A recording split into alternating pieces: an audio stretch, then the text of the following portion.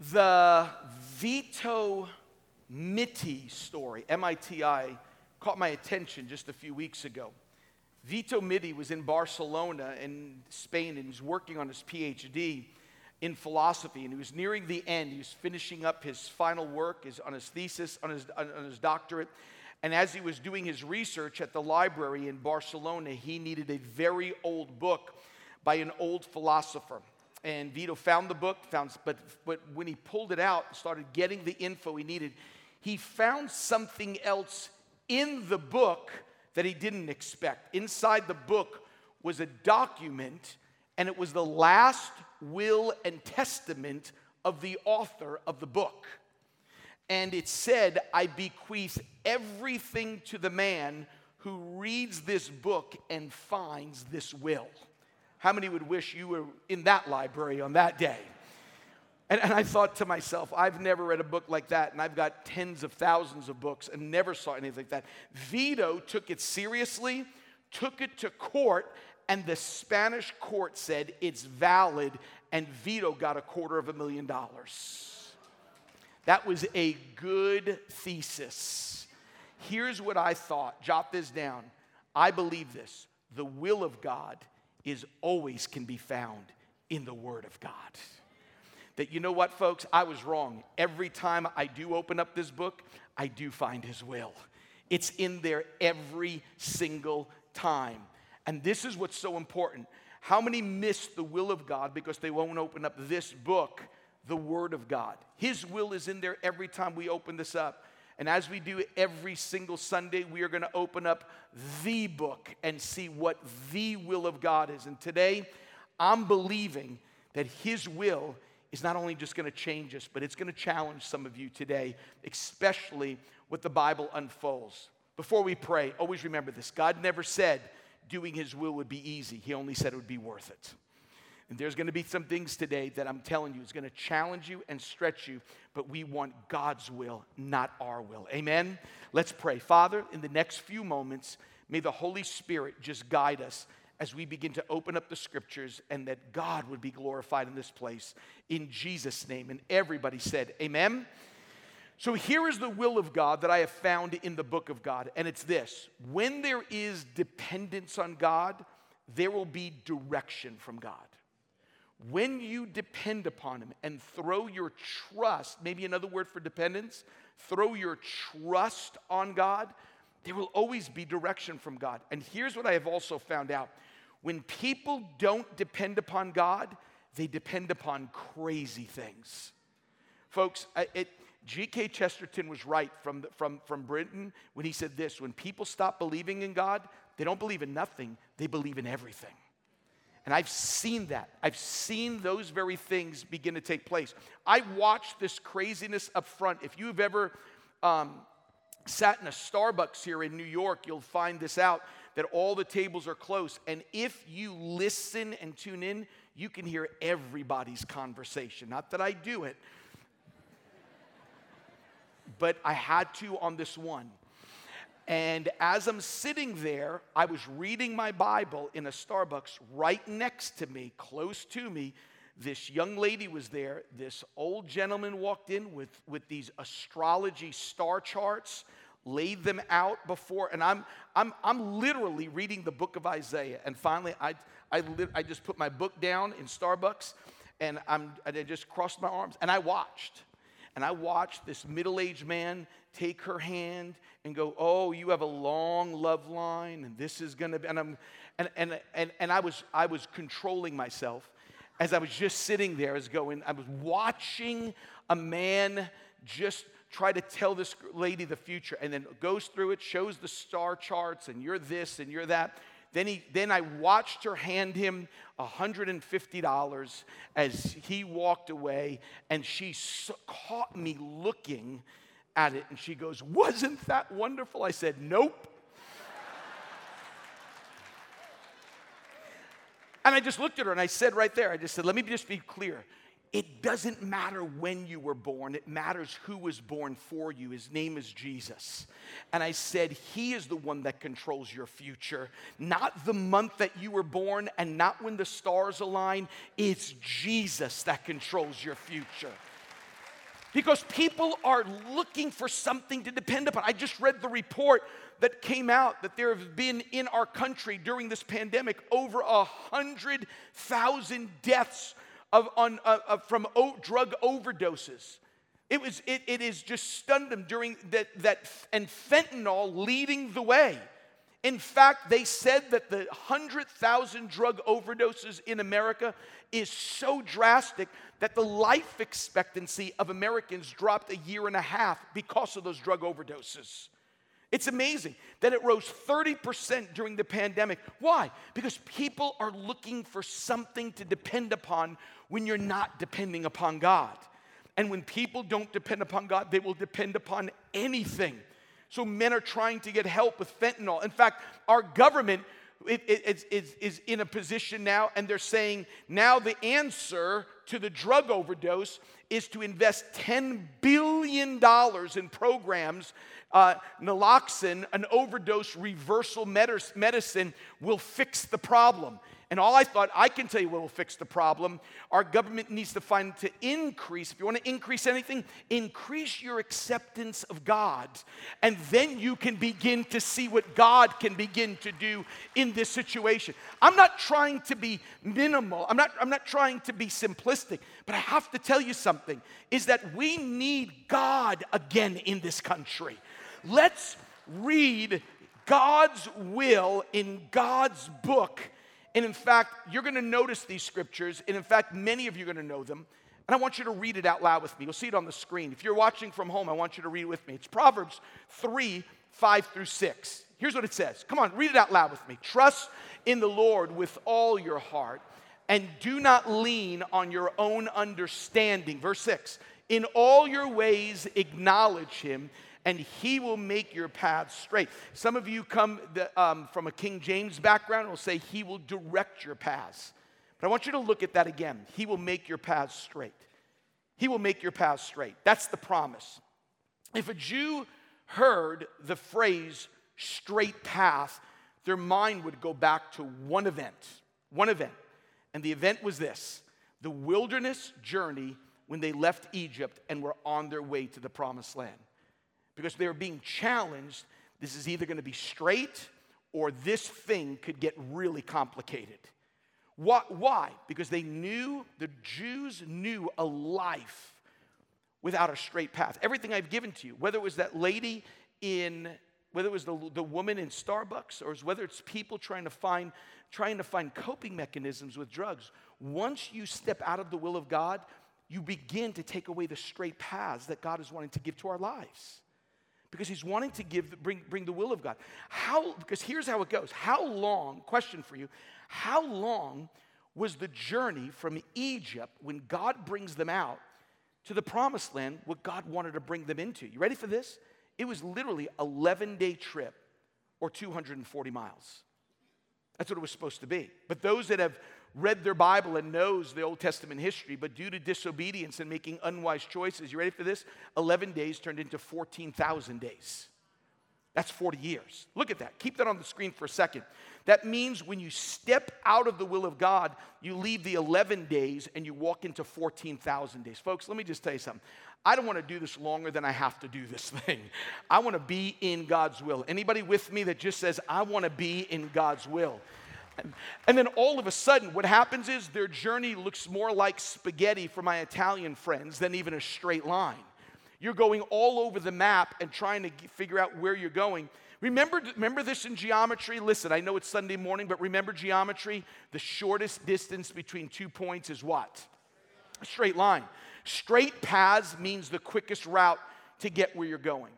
Straight paths means this is exactly what God is asking us to do. So the question is this: what is a straight path? Let me make it as simple as I can for you today. A straight path is this: it's getting you from where you are to God's intended purpose the fastest way, with no interruptions and no unintended exits. I don't want to get off when I'm not supposed to get off. I want to keep walking when I'm supposed to keep walking. I don't want to do anything that God doesn't want me to do, folks. Listen, at 50, in a few weeks, I turn 58 years old. I'm over the hill. You don't listen. let me just tell you this. You need to teach my kids that because they're the ones that have been making fun of my age lately. So I'm just telling you. So I'm going to teach my kids to clap for me like that. So how do we get straight paths? How do we get to the place that God wants us to be? How does this happen? There are 3 things in this passage. I'm going to go through them quick because I'm going to get to something that is going to be this, and then it's going to get difficult. Remember, the will of God didn't say it would be easy, but it said it would be worth it. So I'm going to get to what would be the worth it part in just a few moments. But let's just crush these just for a second. Number 1, here are the 3 things to get us there. The first thing, trust in the Lord with all your heart. That's the first thing. Well, I remember a few years ago when 80-year-old Dr. Charles Stanley from Atlanta was visiting our church. He said that the most important trip he ever took when he was 18 years old to talk to his soon-to-be 90-year-old grandfather and gave him advice that he said for all of his life, this is what he believed in ministry. Let me read to you what Charles Stanley's grandfather told him before he entered into ministry. He said, Charles, if God tells you to run through a brick wall, Charles, start running. And believe God will have a hole already in the wall the size of your heads. I like that. Just start running. And then he says this. He says, be obedient to God and leave the consequences of your obedience to Him. Let me say that again. Be obedient to God and leave the consequences of your obedience to Him. How many understand this? Stay with me on this, because this is so important for us to understand. See, the first thing we need to do to keep paths straight is that huge word. It's short, but it's huge. Trust in the Lord. And here's the thing. You can trust God because He is trustworthy. What does that mean, Pastor Tim? It means truth. You ready for this? Truth exists today because God is trustworthy. That's why people can't have, this is going to get the first part. It's going to get tough. Just stay with me. This is why people can't have, here it comes, their own truth. Ooh, Jesus. Okay, stay with me. Okay, let me be clear. You can, balcony, listen to me. You can have your own opinion, but you can't have your own truth. Here's why. Because in order for something to be truth, or you have to be trustworthy or tell the truth all the time. How many here tell the truth all the time? That's why you can't have truth. So do something, I'm going, okay, he's lying. So there you go. Point proven. See, when you trust a trustworthy God, let me just tell you something. It is a sweet path that you're going, God, now you're able to take us to where we need to go. That's why that old song, 'Tis so sweet, come on, to trust in Jesus. Just to take Him at His word. You know the rest. Just to rest upon His promise. Just to know what? Come on. Sing that part. Jesus, Jesus, precious Jesus. Okay. Well, I proved Him o'er and o'er. Jesus, Jesus, precious Jesus. Oh, for grace to trust Him more. Hallelujah. See, trust means to commit yourself totally to something. That's what He's asking you to do. He's saying the straight path has to have absolute total trust. Our second daughter, Grace, did something that none of our other children has done.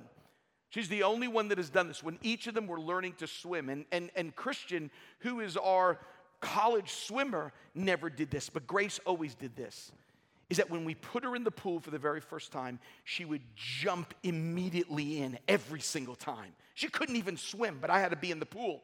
And I remember asking her, I said, Grace, why do you do that every time? None of your brothers or your brother or your sisters wouldn't do it. And this is what she said, because I knew every time I jumped, I knew you'd catch me. Folks, can I just tell you something? Every time you jump, God's going to get you. Every time you do what God asks you to do, He is there to do. But the second thing is this, and don't lean on your own understanding. See, Solomon gives us a do and then a don't. to do trust in the Lord, but don't trust yourself. To lean means to put your weight on something. Solomon was saying, don't lean on yourself very much because you're not that wise, you're not that smart, and it's coming from considerably to be the wisest man that has ever walked the planet. Think about this. Are you smarter than even Solomon? Are you smarter than the wisest man that has ever walked the planet next to Jesus? Because if anyone could have said, I'm so smart I need to ask for advice, it would have been Solomon. Instead, Solomon says, there's wisdom found in the multitude of counselors. That's Solomon saying that. See, people love the danger here, the danger that he's giving us, is he's saying, be careful of talking to the wrong Trinity when you need help. Here's the wrong, see, the right Trinity is Father, Son, and who? Okay, the wrong Trinity is me, myself, and I. Because when you go, I think I should, you're beginning to start leaning on our own understanding. And the danger is when people love to counsel themselves instead of going, God, I need your direction. I can't lean on my own understanding here. Oh, thank God Antonio didn't listen to himself. Antonio loved music, but like all of those crazy people on American Idol and The Voice who thought they could sing because someone said they could sing, the problem was Antonio wanted to be a singer, but he couldn't sing until finally one of his friends named Amahi came to him and said, Antonio, there's many other ways to make music, but one of the ways you can't make music is you can't sing, bro. You can't sing. And thank God Antonio listened to him. And instead of singing, Antonio Stradivarius made violins, which sell between $15 to $40 million today. Think about that. Just to get wisdom from somebody, instead of thinking what you think about yourself, not leaning on your own understanding. It's the antithesis of the preceding verse. Trust in the Lord because he is trustworthy, but don't trust in yourself because you're not trustworthy. And finally, in all your ways, here it comes, acknowledge him. That word acknowledge simply sounds like just giving a nod or a token nod to someone in a room. It's kind of me going like, oh, my friend Todd is here, and so let's just clap for him. It's not that. That's not. Acknowledging somebody is not acknowledging their presence. We would say we'd like to acknowledge so-and-so. He's here, so please stand up. That's not the word. The word acknowledge is a marriage word. I want you to get this. It's a relationship between a husband and a wife, and it's used of a partnership. Can I just tell you what I do before I'm making decisions? I check with my wife, Cindy, all the time. You know what that's called? Wisdom. You know what that's called? I want to live. That's what that's called. I check with her all the time. And it's because it's a partnership. It's we walk together on these things. Understand something. How much more that you need Christ to walk with you on decisions. Can I just give you something that almost sounds silly? Christianity does not work without Christ. You can't be a Christian if Christ is not the center of everything. He's got to be part of everything. He is the senior partner of this relationship, and I'm telling you, he has veto rights on everything. It was Elton Trueblood who said it like this: at the profoundest depths in life, men talk not about God, but talk with God. Folks, that's why I'm just telling you this. What I've learned is this: as people are fighting, we're not lacking prayers in school, we're lacking prayer in church. That's where we're lacking prayer. Before we start saying we need prayer in the schools, how about getting prayer meetings back in the church? While churches are fighting to go, we need prayer in the public school, I'm going, we need prayer in the church. People praying, people seeking the face of God. And that's why this is so important for us to understand. When he says in all your ways acknowledge him, That word ways is such an important word. It's such a simple word. The actual word means just a simple little goat path. It's not a highway. It's not a paved road. It's just a little path made by the hooves of a goat. That's all it is. And what he was saying was this: man, trust God every single day with the simple decisions. Trust God that you can talk to him, your senior partner. Talk to him and ask him, are you lacking wisdom on anything? God, we ask you. That's what the Bible tells us to do. Look at James chapter 1, verse 5. Do any of you lack wisdom? Just ask God, who gives it generously and with, I love this phrase. Don't miss this. And without reproach, okay? King James people, and upbraideth not. Do you know what that means? That every time you ask God for wisdom, he'll never go to you. Seriously? You can't figure this out? Do you know how busy I am that you're asking me these things? That's not what it's saying. He's saying you can come to him in anything. Don't ever say, I don't want to bother God with the little stuff. Let me help you about this. Everything is little to God. There is nothing too big for God. If God is great, then everything is little. Talk to God every single day. That's what he's calling us to do. So here it comes now, folks. Get ready for this. So this is why we choose this straight path. Now, this is the part that I want you to stay with me now. This is the part I'm going to take you on a journey here. Now, get ready for this, because now it's about to get intense, because now we're going to put our money where our mouth is right now. Here it comes. Because one person said it like this: your theology is what you are when you stop talking and you start acting. You can say whatever you want, but if it's not something you're living out, it doesn't mean anything. Because you can talk, you can preach it, you can share it, you can blog it, you can post it, you can tweet it, you can Instagram it, you can do whatever you want. But if you don't live it, it doesn't mean anything. So get this now. I want you to write this down. 5 and 6 need 9 and 10. Some of you going like, am I supposed to say amen? Okay, let me help you on this. You can't have the 5 and 6 promises without the 9 and 10 application. Bible promises are not meant to be preached, but meant to be lived out. Every promise needs verification and authentication and validation. So let's see if you believe what you just read in 5 and 6, because 9 and 10 is when the rubber meets the road. You have kind of this, next gen will always say it's something like this: you did not just go there. Solomon is about to go there. What does that mean? It means you just dealt with the elephant in the room. You went to, we didn't think you'd even go there. That's exactly. Solomon goes there when he says, in all your ways acknowledge him. All means all. And he is about to go there, because you know what he's about to go to? And I know some of you, this is going to be so awesome, because I can't wait to see your faces. Here it comes. You know where he goes? He starts dealing with money. Because this is what some of you thought. Here it is. I told you. You invited me to this church, and now they're going to talk about. Okay, stay with me now. Don't leave just yet, because this is not a money thing. This is a lordship thing. This is the part I want you to get, because Solomon goes, trust in the Lord with all your heart. In all your ways acknowledge him. And trust in the Lord with all. Do not lean on your own understanding. In all your ways acknowledge him. Because what he was doing, and I know people are going like, wait a second, Pastor Tim. Listen, I know I read the report on Friday. This is why I said, God, you're wanting me to do this.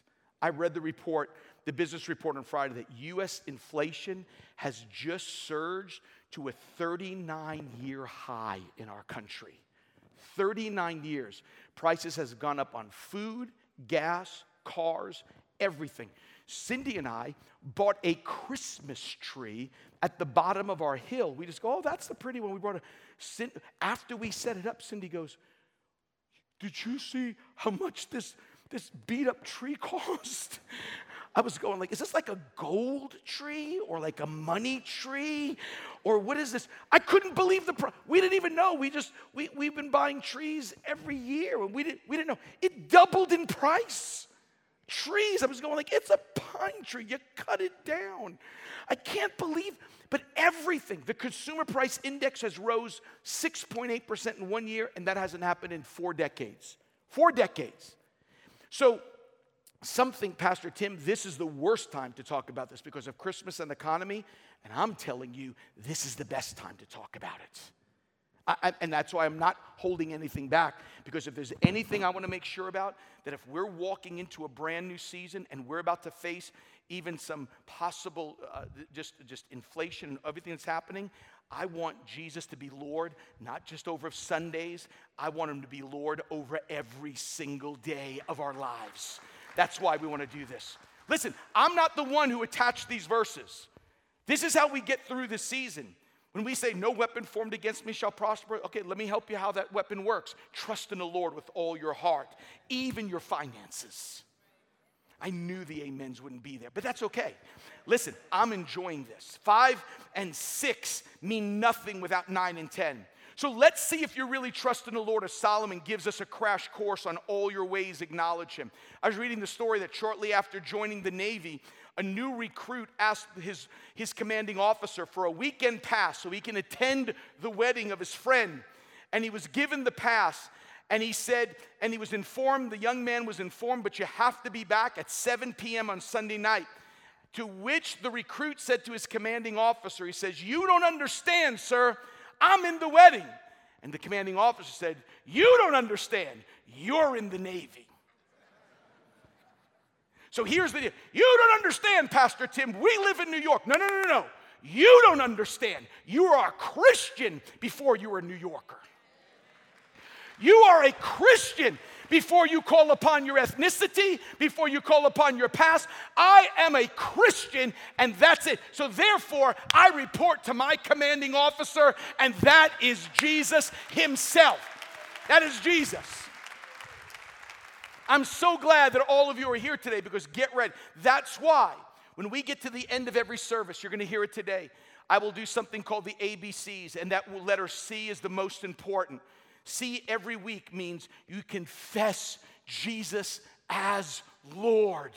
That's Romans 10:9. If you confess with your mouth Jesus is Lord and believe in your heart that God has raised him from the dead, you shall be saved.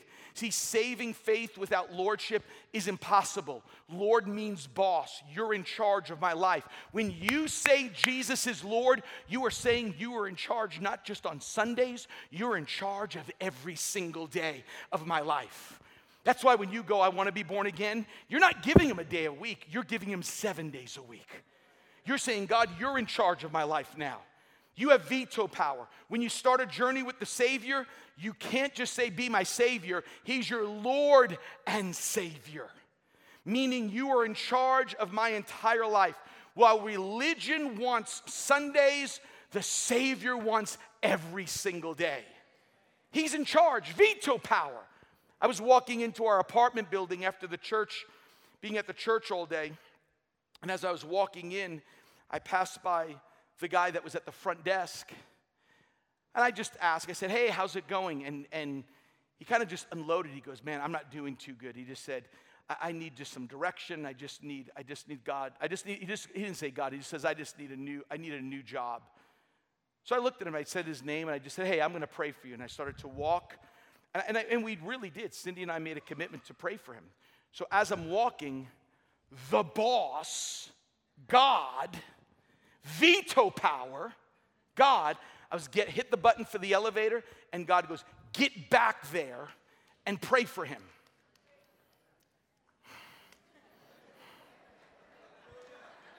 Come here. Let's pray right now. He's got veto power every single day.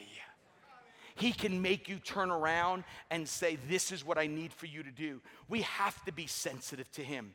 If the C in ABC is really a legit C in your life, confess Jesus as Lord, then this transition that Solomon is about to make man, is powerful. John Wesley, the founder of the Methodist Church, said this: the last part of a man to be converted is his wallet.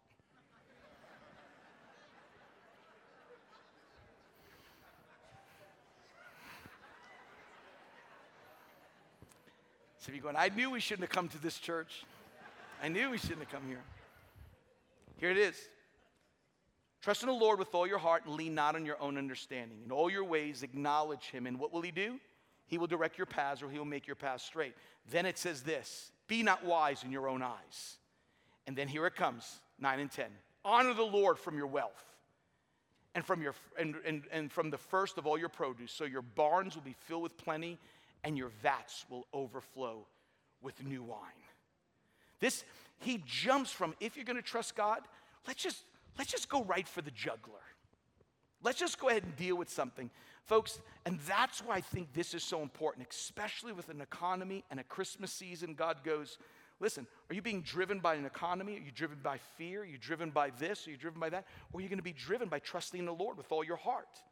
Because if you can't trust God's ways with your pocketbook, then you won't trust God's ways with your life. Folks, Billy Graham said it like this: if a person gets his attitude toward money straight, it will help straighten out almost every other area of his life.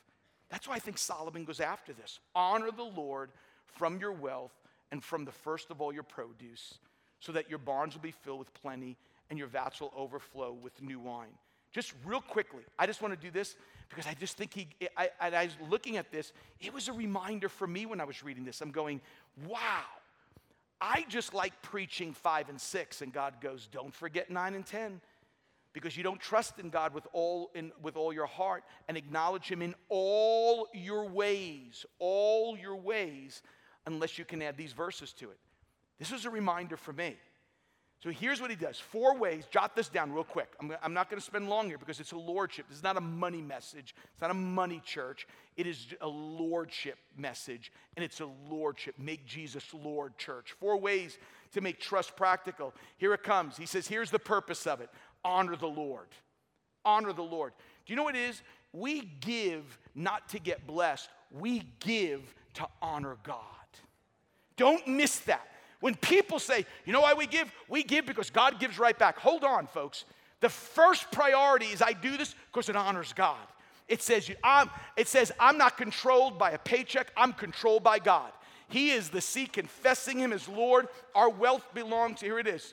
So when we honor God, we're saying you control us, not money does. Number 2, it's the product.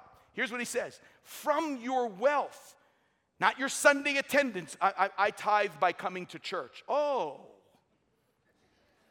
it doesn't say that here. Didn't say tithe your time. I'm volunteering. You know how much they pay me at work, so this is my tithe. It doesn't say that either. I better go to the next one because already we're going to go down in attendance. Here we go. The purpose, the product. Here's the priority. Watch this now. He says this. This is important.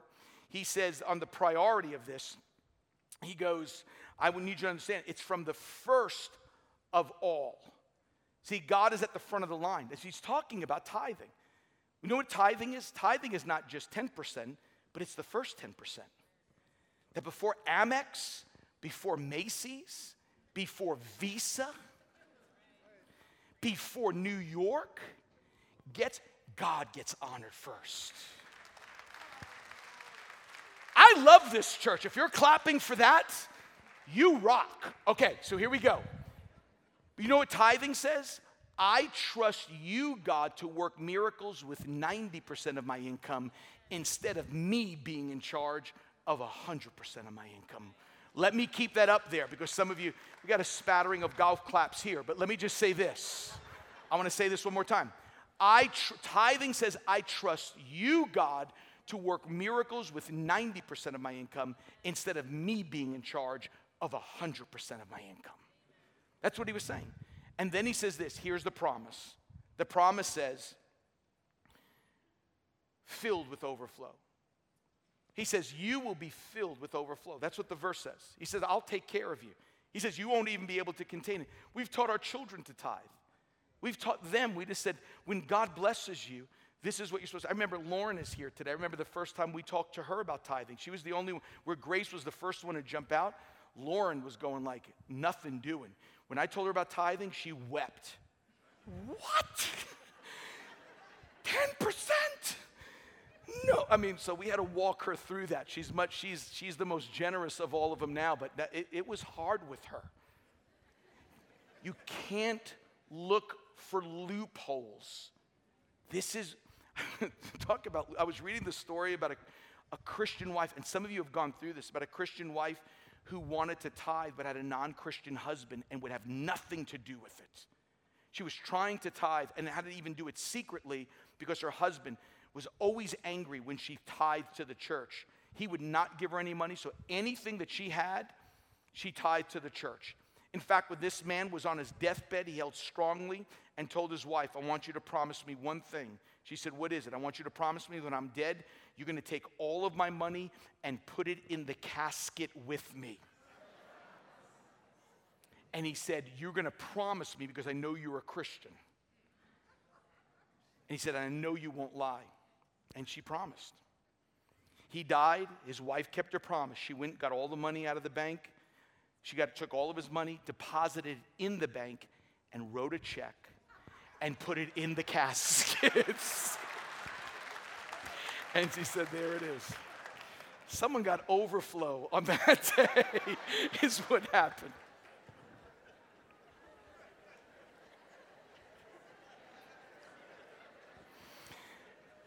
Some wives with unsaved husbands are going, okay, that's what I'm getting ready to do. I'm going to do. Let me close with this. I have to believe that this is put there in the Bible for this reason. In the Gospels, Luke 18 and 19, this is amazing to me.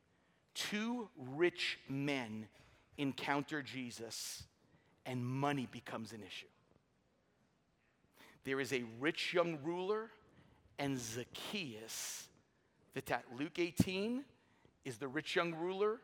Luke 19 is the tax collector. And the Bible puts them both together. Stay with me now. One of them makes him Lord, and Jesus goes right into his home. The other one couldn't make him Lord over that area. It was a lordship issue, and he leaves Jesus where the other man leaves with Jesus. Think of that. Jesus puts it right in the middle of his encounters and say, this 5 and 6 needs 9 and 10 because it's going to prove lordship. Oh, God, I give you my marriage. Of course. God, I give you my children. They're wayward. Of course. God, I give you my thought life. God, I give you this addiction. God, I give you this. But God, don't touch 9 and 10.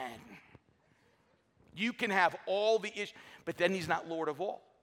See, here's what we have to recognize, folks. Keep this in mind. Let me just say this to you, because this is the important part that I would just want us to understand here. See, if Jesus is not Lord of all, then he's not Lord at all. And that's what was coming. Listen to it. When Jesus challenges this rich young ruler, it says in Luke 18, when Jesus heard this, he said to him, one thing you still lack, sell all that you possess, distribute it to the poor, and you shall have treasure in heaven, and come. And gives them the two words that he gave to the very apostles or the disciples in the very beginning of their ministry. He looked at Matthew. He looked at Philip. He looked at John and said, come follow me. Those three words, come follow me. And many believe that he was calling him to discipleship, but he couldn't get over the hurdle of Jesus being Lord of all. We want Jesus to take our junk stuff, but the stuff that I've done, I've got this. Come follow me, Matthew. Come follow me, Peter. And rich young ruler, come follow me. But the Bible says in the next verse, when he heard these things, he became very sad, for he was extremely rich. Walked away, had an encounter with Jesus, met Jesus, and walked away from Jesus. And finally, Zacchaeus, next chapter. He was a tax collector.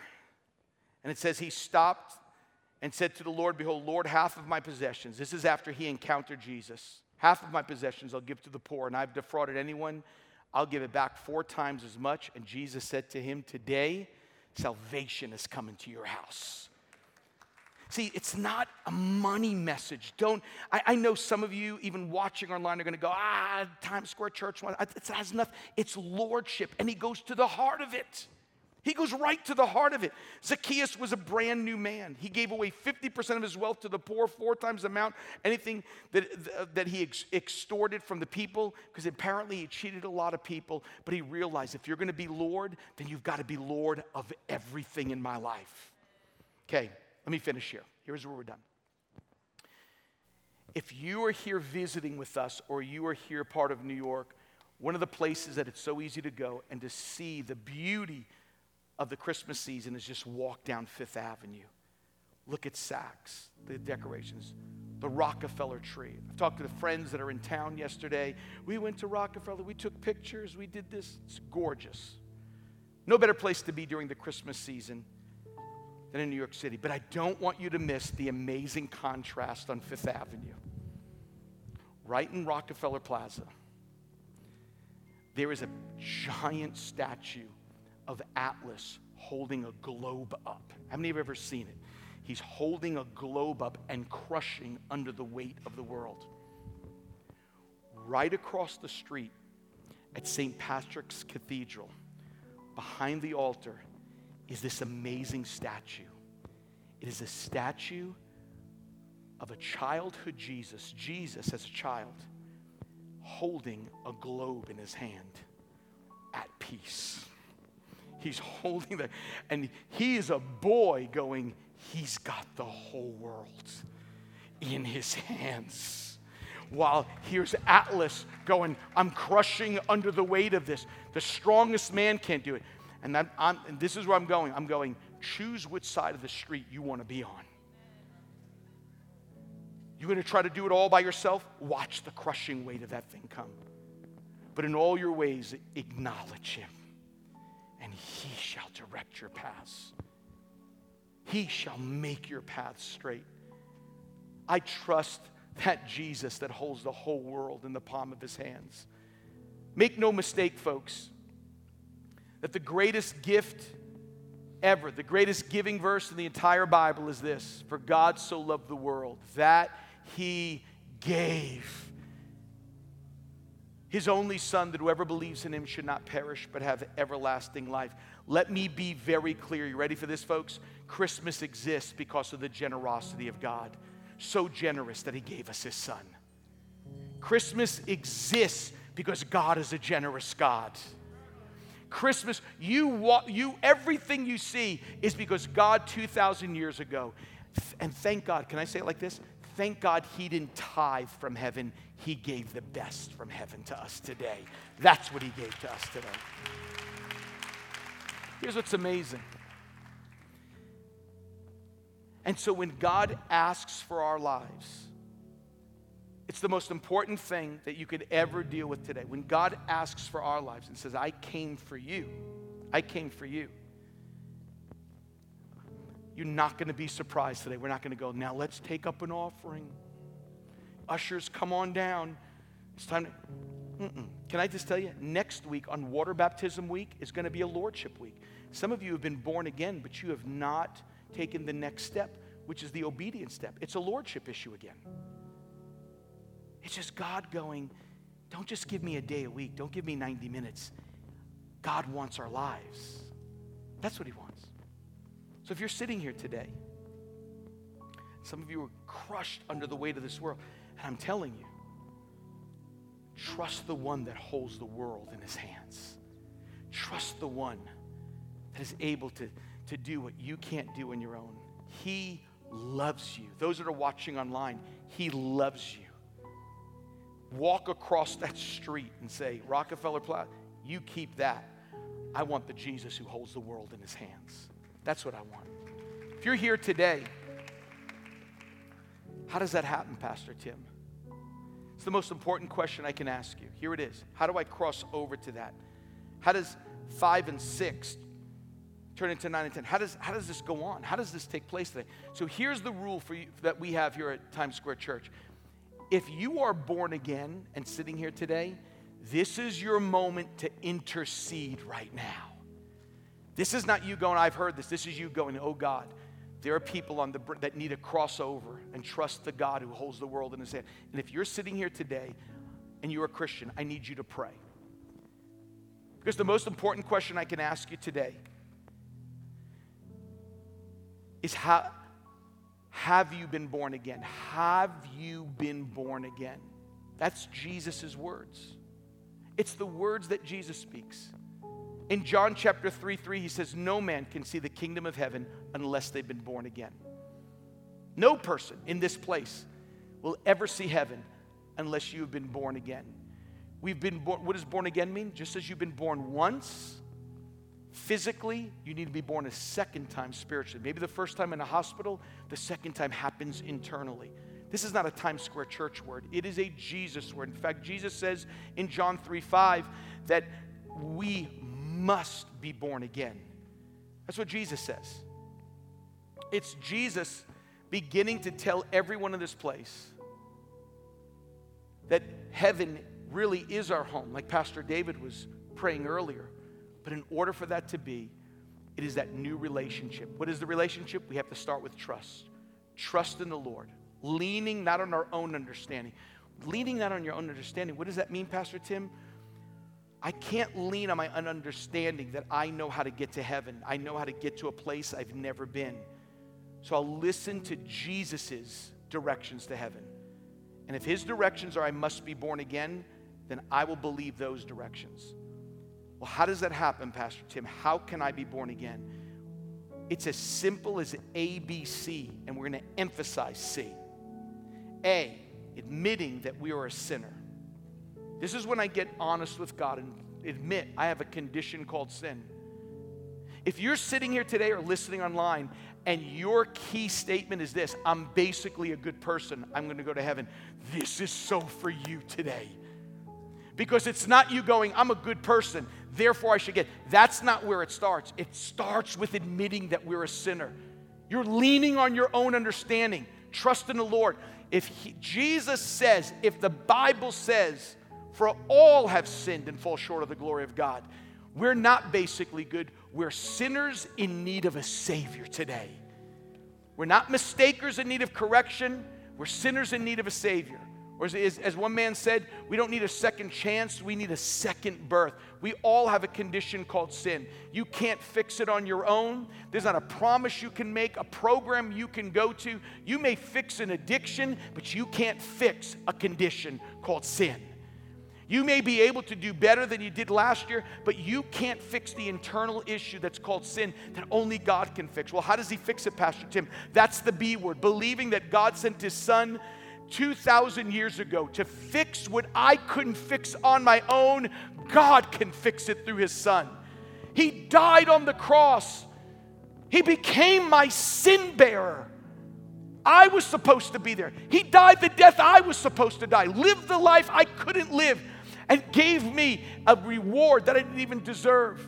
If Jesus coming and dying for everyone that's in this room and those that are watching online, if you actually think that Jesus would go through that pain and then say, do your best to get to heaven, you've missed what the gospel is. We celebrate Christmas because of the generosity of God sending his son down for us today. That's why we celebrate Christmas.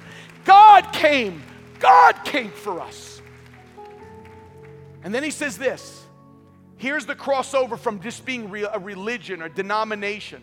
Because there are some people who say, I'm a good person. I've gone to the mosque. I've gone to the Catholic Church. I've gone to the Times Square Church. I've gone to the synagogue. All those things are good, but that's not what Jesus said. We must be born again. And it's confessing him as Lord.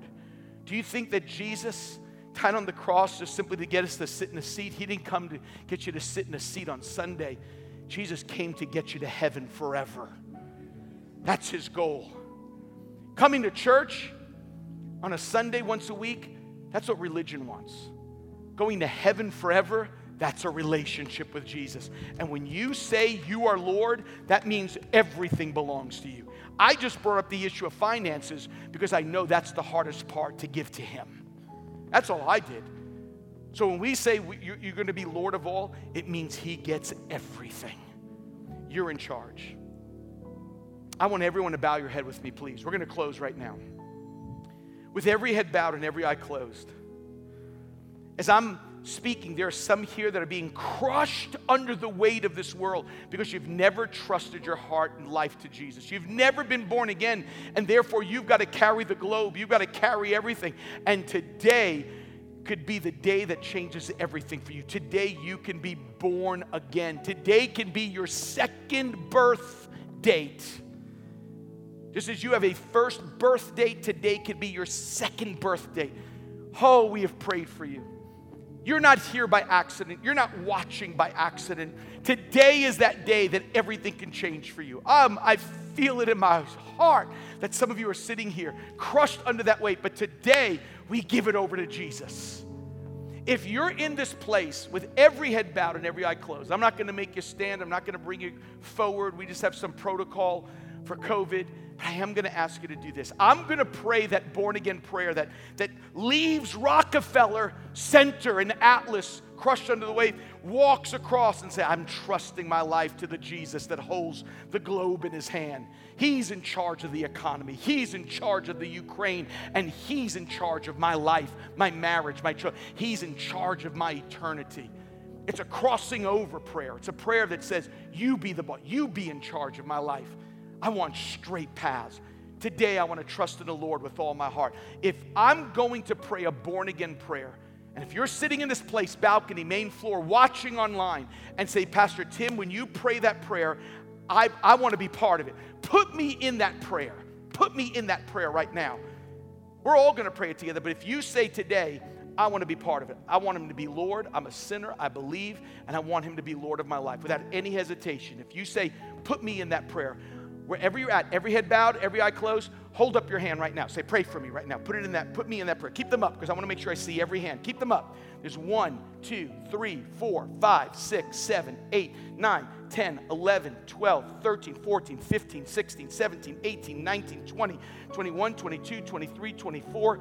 Keep them up. 25, 26, 27, 28, 29. I want to make sure I see everyone in the balcony. 30, 31, 32, 33, 34. Keep them up. I want to make sure. 34. That's fantastic. Thank God. 35. Got you back there. Come on. Let's thank God for those today. You watching online, you count online. Come on. Let's all of us pray this together. Dear Lord Jesus, I believe you're the Son of God. I believe that on the cross, you took my sin, my shame, and my guilt, and you died for it. You faced hell for me so I wouldn't have to go. You rose from the dead to give me a place in heaven, a purpose on earth, and a relationship with your Father. Today, Lord Jesus, I turn from my sin to be born again. Come on now, say it with me now. God is my Father. Jesus is my Savior. The Holy Spirit is my helper. And heaven is my home. In Jesus' name, come on, let's put our hands together and say amen.